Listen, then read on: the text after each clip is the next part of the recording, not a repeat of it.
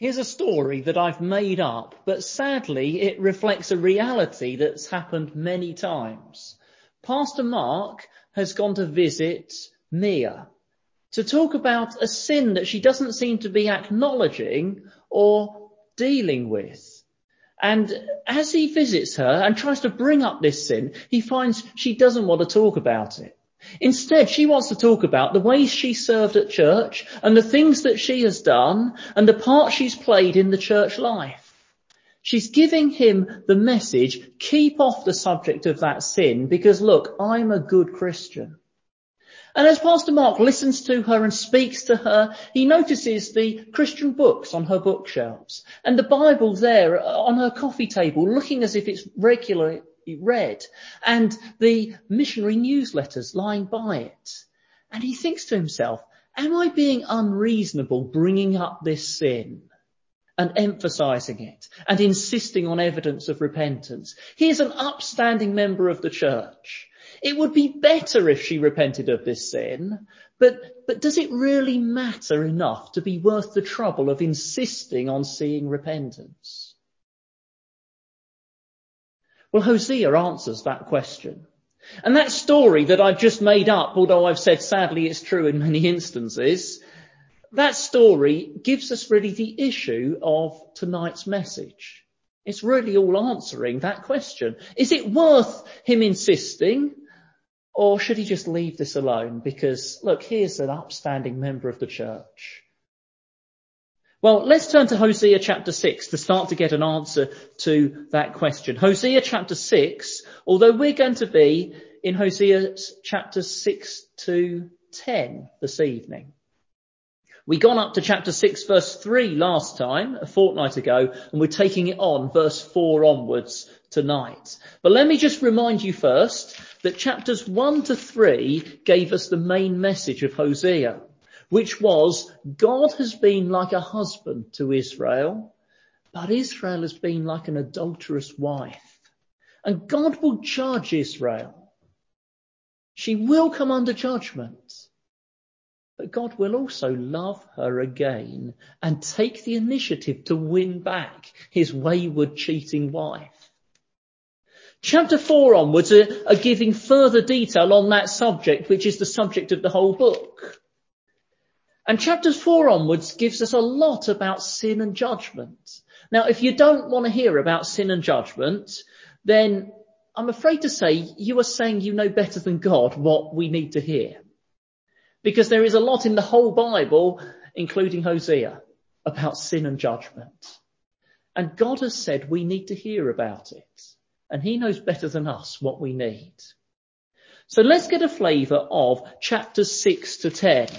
We're trying to cover a lot of material here, but I'm just going to pick out selected verses that give you a flavour of chapters 6 to 10. And if it helps you to follow, there are points in the notice sheet, which you should have received via email. It tells us our points are unrepentant, but religious, leads to judgment, so repent. That's where we're going this evening. So first of all, unrepentant. That's Israel, unrepentant. As we read chapters 6 to 10, we get a relentless description of Israel's sin, but it's important we take it in that this is about unrepentant sin. Israel has kept sinning, has been warned, but dismissed the warnings and just carried on sinning, refused to acknowledge the sin or turned from it. Now, we must make sure we don't misapply this, because we could just break the bruised reed or snuff out the dimly smoking wick here. If you fall for a sin and you humbly confess it to God and you turn from it and you try to put right any damage it's done to others, even if you keep falling and keep turning and keep having to ask for forgiveness, that's not what's going on in Hosea. If that is you, for you the Bible gives great promises of forgiveness, comfort, love and acceptance. Hosea is not written to beat up people who are struggling to turn from sin. Hosea is written to warn people who are careless about their sin and who, despite warning, think, it's all going to be fine. So keep that in mind as we now see some of the descriptions of sin in chapters 6 to 10. There are loads of descriptions. I'll just give you a few. It's to give you a flavour, but more importantly, it's to help you and me examine ourselves for sin. Here's the first one. First description, like a mist or morning dew. Have a look at chapter 6, verse 4. Chapter 6, verse 4. What can I do with you, Ephraim? What can I do with you, Judah? Your love is like the morning mist, like the early dew that disappears. Have you ever got up early enough on a summer's morning when it's going to be a gloriously hot day, but when you get up, there's mist around and the ground is wet with dew? And yet by 9 a.m, the sun has burnt it all away and it's baking hot, and it's unimaginable that there was this mist and that the ground had been so wet. That's the description in chapter 6, verse 4 of Israel's love. It evaporates so quickly. Now, is there anyone here and your love for God is like that? Were you enthusiastic for God when you were young? Burning with love when you were first hearing the gospel? And now it's evaporated. And yes, you're keeping up appearances. Here you are tonight. But there's no heart in it anymore. It's just keeping up appearances. It's just going through a show.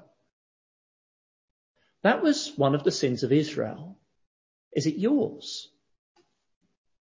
Here's another description of what sin can be like. Setting up your own king. Chapter 8, verse 4.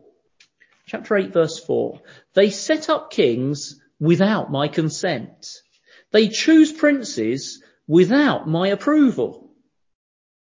We'll see in a minute that Israel was still religious, but when it comes to government, politics, economics, how we run the nation, well, God can mind his own business. We'll decide for ourselves. Keep God in his religious box. For the things that really matter, we'll decide for ourselves. We'll set our own rules. Now again, is that you? Is that you? Keep God in his religious box. When it comes to work, leisure, what you do Monday to Saturday, maybe even what you do most of Sunday, well, that's not God's business. You'll decide that. Do you set your own rules? Here's a rule that many people set for themselves. Be true to yourself. So many films, so many TV programs, the main character hits a dilemma, comes under pressure to do something. What's he going to do? The lesson of the film is never, well, unless it's some niche Christian film, certainly with a mainstream film, the lesson of the film is never obey God. The lesson is nearly always be true to yourself. Where did that come from? It's coming from people who don't even know who yourself is. Who are we? You see, we make up our own rules. We choose our own rulers. That was Israel.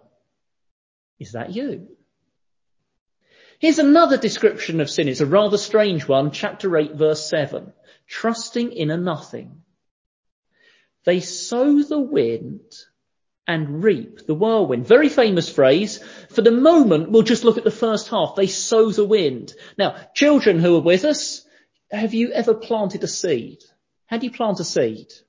Oh, you get your trowel, you dig your hole in the ground, you put the seed in, you cover it over, you water it and you wait.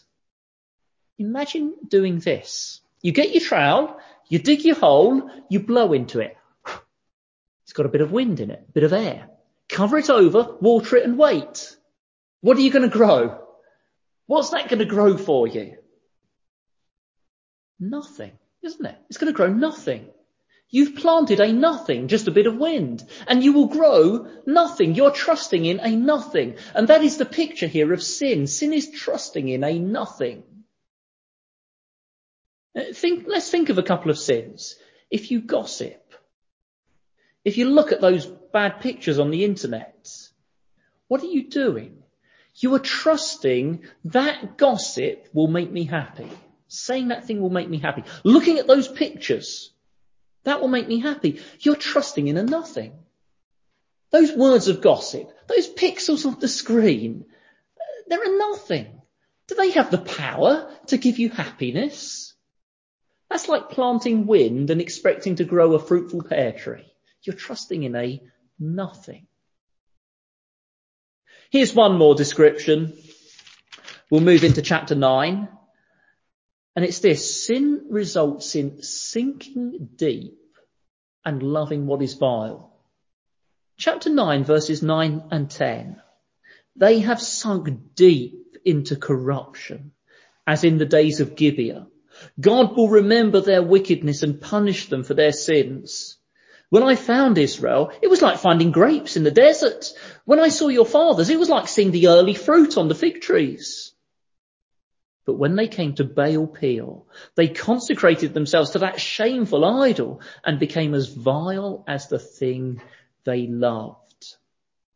It's significant that this refers to two events in Israel's history, which were both events of gross sexual immorality. Gibeah and Baal Peor. Afterwards, you might like to look them up in your Old Testament and find out, although they are disturbing reading, especially Gibeah, times of gross sexual immorality. And sexual immorality is a good example of what we've got going on here. It tends to draw us in more. It tends to sink us down deeper and deeper into corruption. Anyone who's got hooked on those pictures on the internet knows that. Until we're loving what is vile and then becoming like it ourselves. Well, there I've just given you a few of the many descriptions of sin in chapters 6 to 10. And I've given them to help us diagnose ourselves. But as you do diagnose yourself, remember this: Hosea is a warning to those not repenting. So consider what you've just heard, but consider also your reaction to it. If it's shown up any sin in you, what do? Do you brush that aside because you want to cling to it? Or do you face up to it so you can turn from it? I haven't shown you all the sins that are here. Of course, there are far more. So the issue isn't just, can you see any of these in you? The issue is, what do you do when you see sin in you? Israel was unrepentant. And then secondly, Israel was unrepentant but religious. Because there's so much description of sin here in Hosea, you might miss that Israel is still very religious. And I don't just mean the religion of idol worship. There was some acknowledgement of God. I'll give you some examples from these chapters. First of all, they pray. Chapter 7, verse 14. 7 verse 14, they pray. They do not cry out to me from their hearts, but wail upon their beds. They gather together for grain and new wine, that's doing the sacrificing, but turn away from me. They pray and their prayers sound fervent. They are emotional, but it's the emotion of self-preoccupation. It's a self-pitying wail, just venting how they're feeling. It's not always wrong to vent how you feel to God, but they're not really seeking him. They're not desiring him. They're not praying with confidence he is the answer. Yes, they pray, but there's something wrong at heart.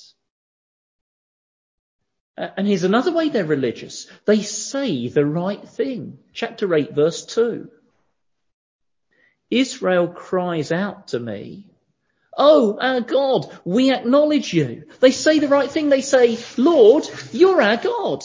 We acknowledge you are God. We know you. We're your people, aren't we?"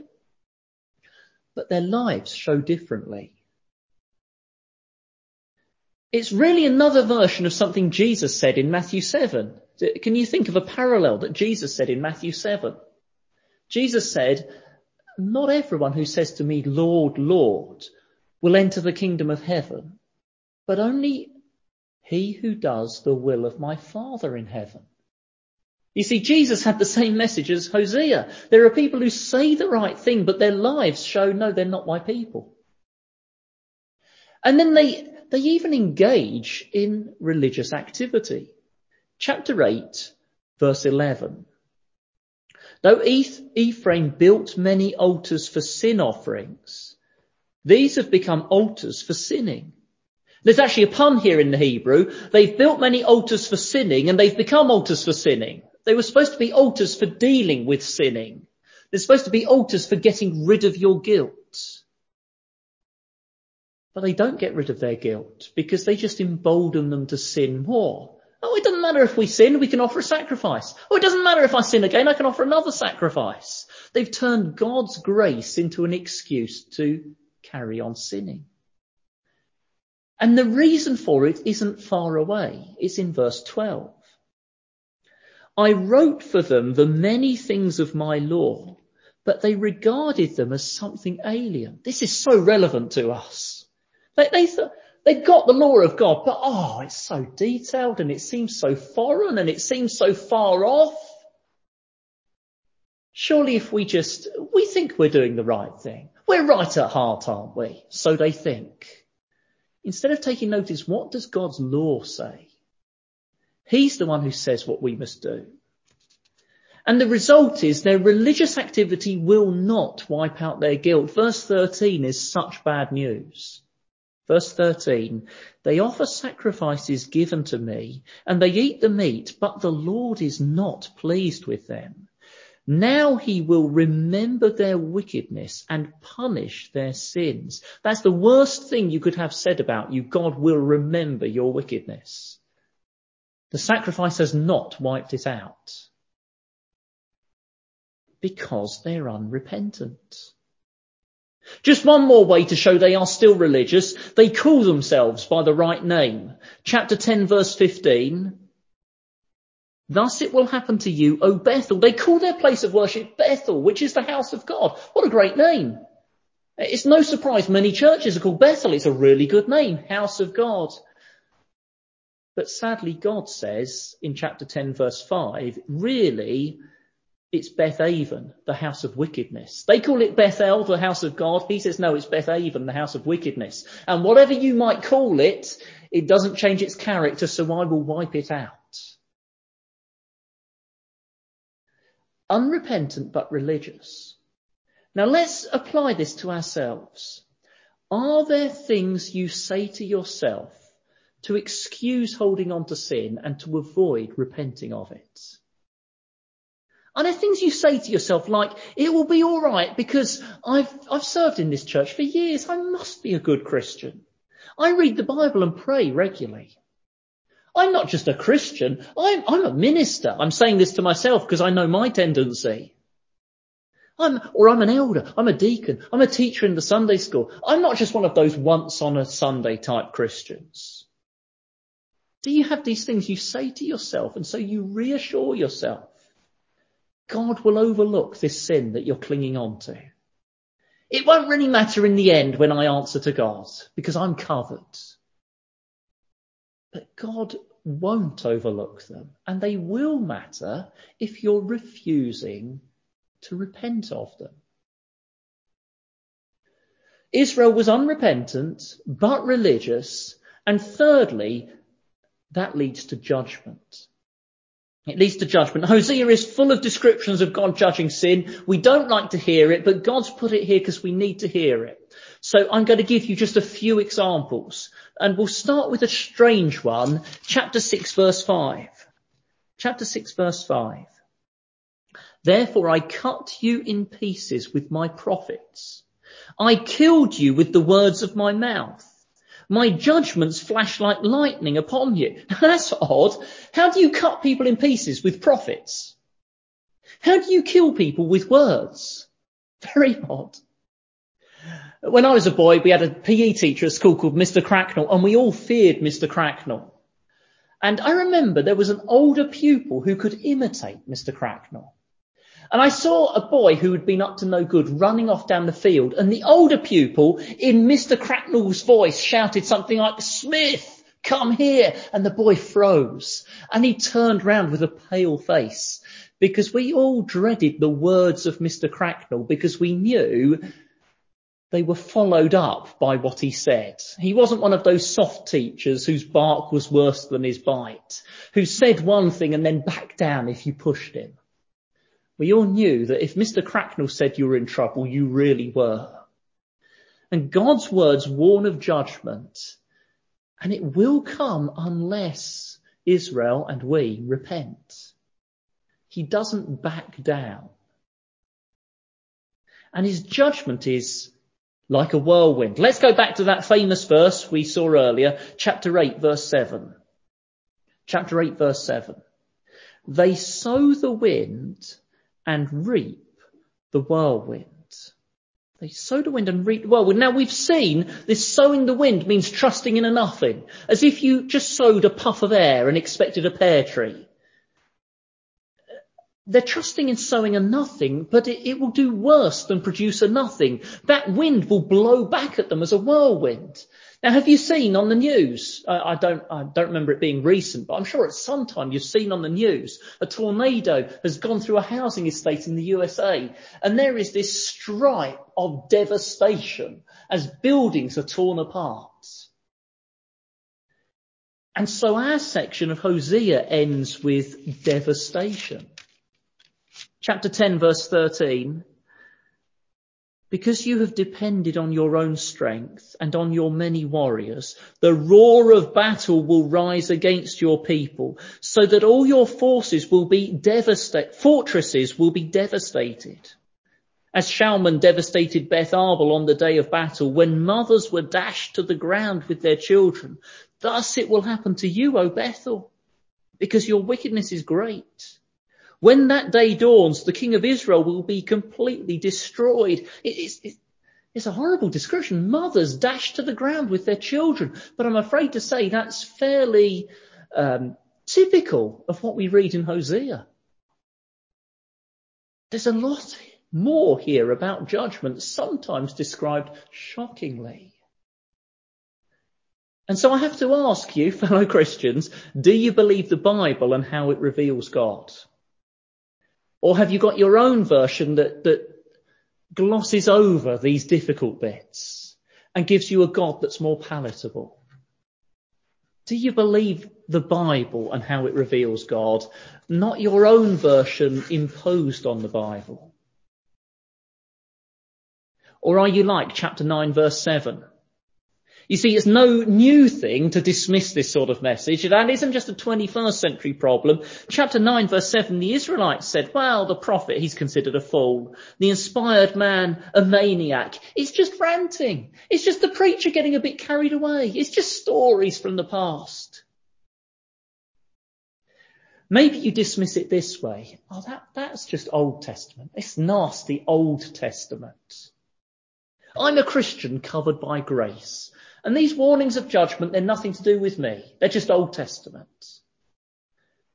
Well, there are a couple of answers to that, probably more than a couple. One of them is 1 Corinthians 10. And in case you don't know, that's New Testament. In 1 Corinthians 10, Paul tells of the Israelites being judged. He reminds they had great privileges, and yet God was not pleased with most of them. Their bodies were scattered over the desert. And then Paul says, and these things happened as examples to keep us from setting our hearts on evil as they did. He's writing to a church. He's writing to people who prided themselves on being spiritual, and so they would be all right, even though they messed around with the immorality of their society. And he says, no. Look at Israel and don't dismiss that as long ago. It's an example to you today. Or here's another answer if you say, no, that's nasty Old Testament. Have a look at chapter 10, verse 8. Have you got Hosea 10, verse 8? Very interesting phrase there. When God judges, then they will say to the mountains, cover us, and to the hills, fall on us. Now, we haven't got mountains round here, but we do have some pretty big rocks, don't we? So, go up to Outwards, go that way that's opposite Alistair and Mukie's house, up to the Outwards, and then turn left when you get in, and you've got that great big rock, haven't you? And stand there at the bottom of that rock and look up at it and imagine wanting that rock to fall down on you. Imagine wanting that rock to cover you. Well, you'd have to be pretty desperate, wouldn't you? You'd have to be unimaginably desperate. Oh, you say, this is nasty stuff, this Old Testament, where God's judgment's so bad, people want rocks to fall on them. But that's just the nasty Old Testament. Well, hang on a minute. Does it ring a bell? Does that phrase ring a bell? It probably does for many of you, because Jesus said it in the Gospels. And because you might know it comes up in Revelation also. Revelation chapter 6.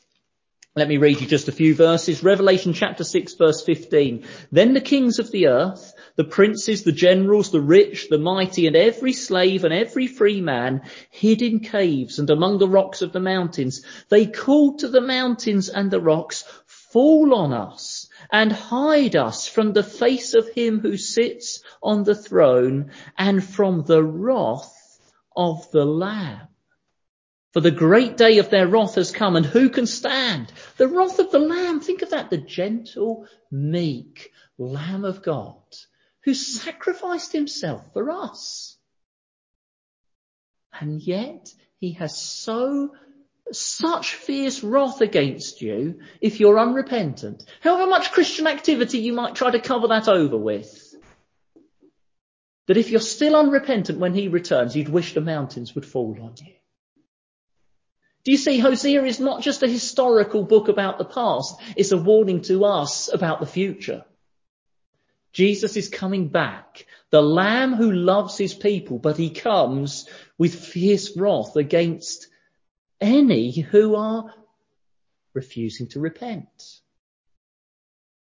And so here's the last point. Here's the last one. We've had Israel is unrepentant but religious. But that religion doesn't cover them. There still leads to judgment. So the obvious last point is simply repent. So repent. The whole book of Hosea is actually a call to repent.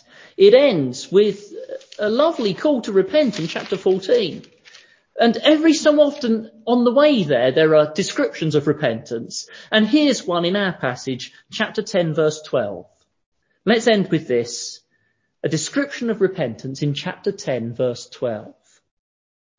Sow for yourselves righteousness, reap the fruit of unfailing love, and break up your unploughed ground, for it is time to seek the Lord until he comes and showers righteousness on you. Sow righteousness. Now, do you remember what Israel was sowing? Chapter 8, verse 7, sowing the wind. And do you remember that meant trusting in nothingness, trusting in a puff of air. That's what trusting in their idols and sin was like. It was trusting in a nothingness, sowing the wind. But now they're told, sow righteousness. In other words, trust in righteousness. What does it mean to trust in righteousness? Well, in the Old Testament, that meant come back into covenant with God. Trust in his saving righteousness. Stay faithful to his dependable covenant. If they trust their idols and sin, they sow the wind and they reap the whirlwind. But if they trust in God's saving righteousness, of course we know that means trusting in the righteousness of Jesus to cover us. Well, what do you then reap? Chapter 12 tells you. You then reap the fruit of unfailing love. God's unfailing marriage covenant love to them. That's what they'll reap. Now, you can't do that and cling on to sin. And so they are told, see it there in verse 12, break up your unploughed ground. Now that's a bit like this. I've just referred to going up to the outwards opposite Alistair and Mukie's house. Opposite their house there's a farmer's field. And in the early spring it's full of weeds. But the farmer doesn't plant his crops, does he, in that field full of weeds? No, first of all, he has to pull up the weeds and plough the ground. And here in verse 12, this is a call to root out sin.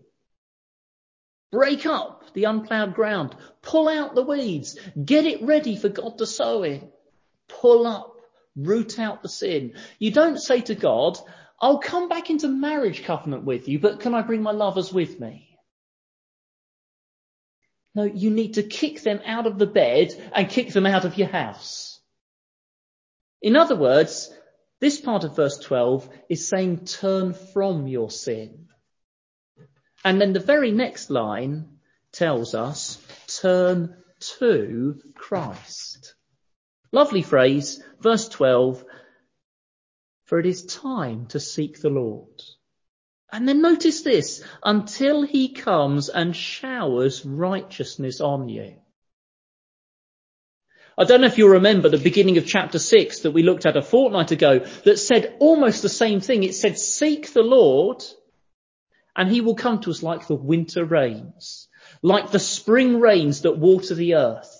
There, seek the Lord and he'll come to you like rain. Here, seek the Lord and he'll shower righteousness on you. Do you see it's the same thing? The trouble is, most of us are English. And do you like being rained on? We don't see the attraction in rain, do we? Because we have such a lot of it. But think Middle Eastern thoughts. Think of the Middle East back then, or even think of Dubai today. I stopped off on a journey to Zambia, and Dubai is an amazing place.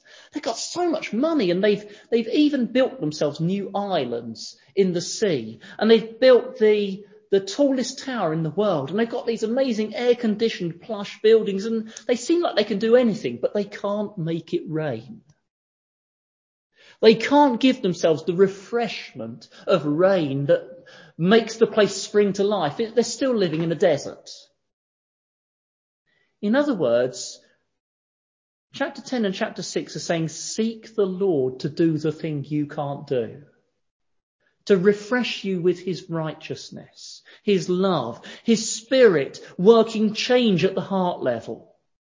Or as Jesus said, his spirit like rivers of living water flowing out from you, refreshing you and even refreshing others. Do you see? It's saying, seek the Lord and he'll give you what you can't give yourself. He'll change you in a way you can't change yourself. This repentance is far from sort yourself out. In fact, that is unrepentance. Verse 13, you have depended on your own strength. Now, don't depend on your own strength to sort yourself out. Break up the fallow ground.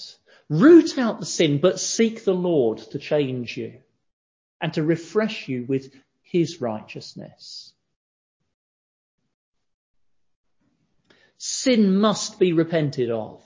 I hope you've seen the clear answer to the story I set up at the beginning of Pastor Mark visiting Maya, who doesn't want to talk about her sin, and he wonders, is it worth really pressing her? Sin must be repented of. All sins you are aware of must be repented of. That is a necessity. Whoever you are, whatever Christian activity you engage in, whatever your church record is, without repentance, you cannot claim any safety from God's promises. But this is far from a harsh message. It's saying, turn from sowing the wind and reaping the whirlwind. Turn and seek the Lord, because he's the one who can refresh you. He can refresh you with showers of his righteousness, and then you can reap his unfailing love. Well, let's pray for that now. Let's all pray.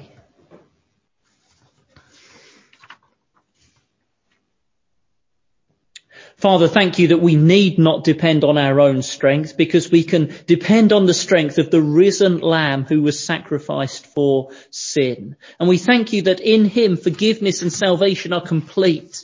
But please, Father, forgive us if we've used this as an excuse for carelessness about repentance. Father, please stop us ever pretending that we have real faith if we don't have real repentance. Instead, Father, may we all honour the Lord Jesus by sowing righteousness, trusting in his righteousness. And may we reap his unfailing love. Father, please help us even this week to break up the unploughed ground and root out the sin, and to seek the Lord and may he refresh us with showers of his righteousness and love poured out on us. We pray in Jesus' name. Amen.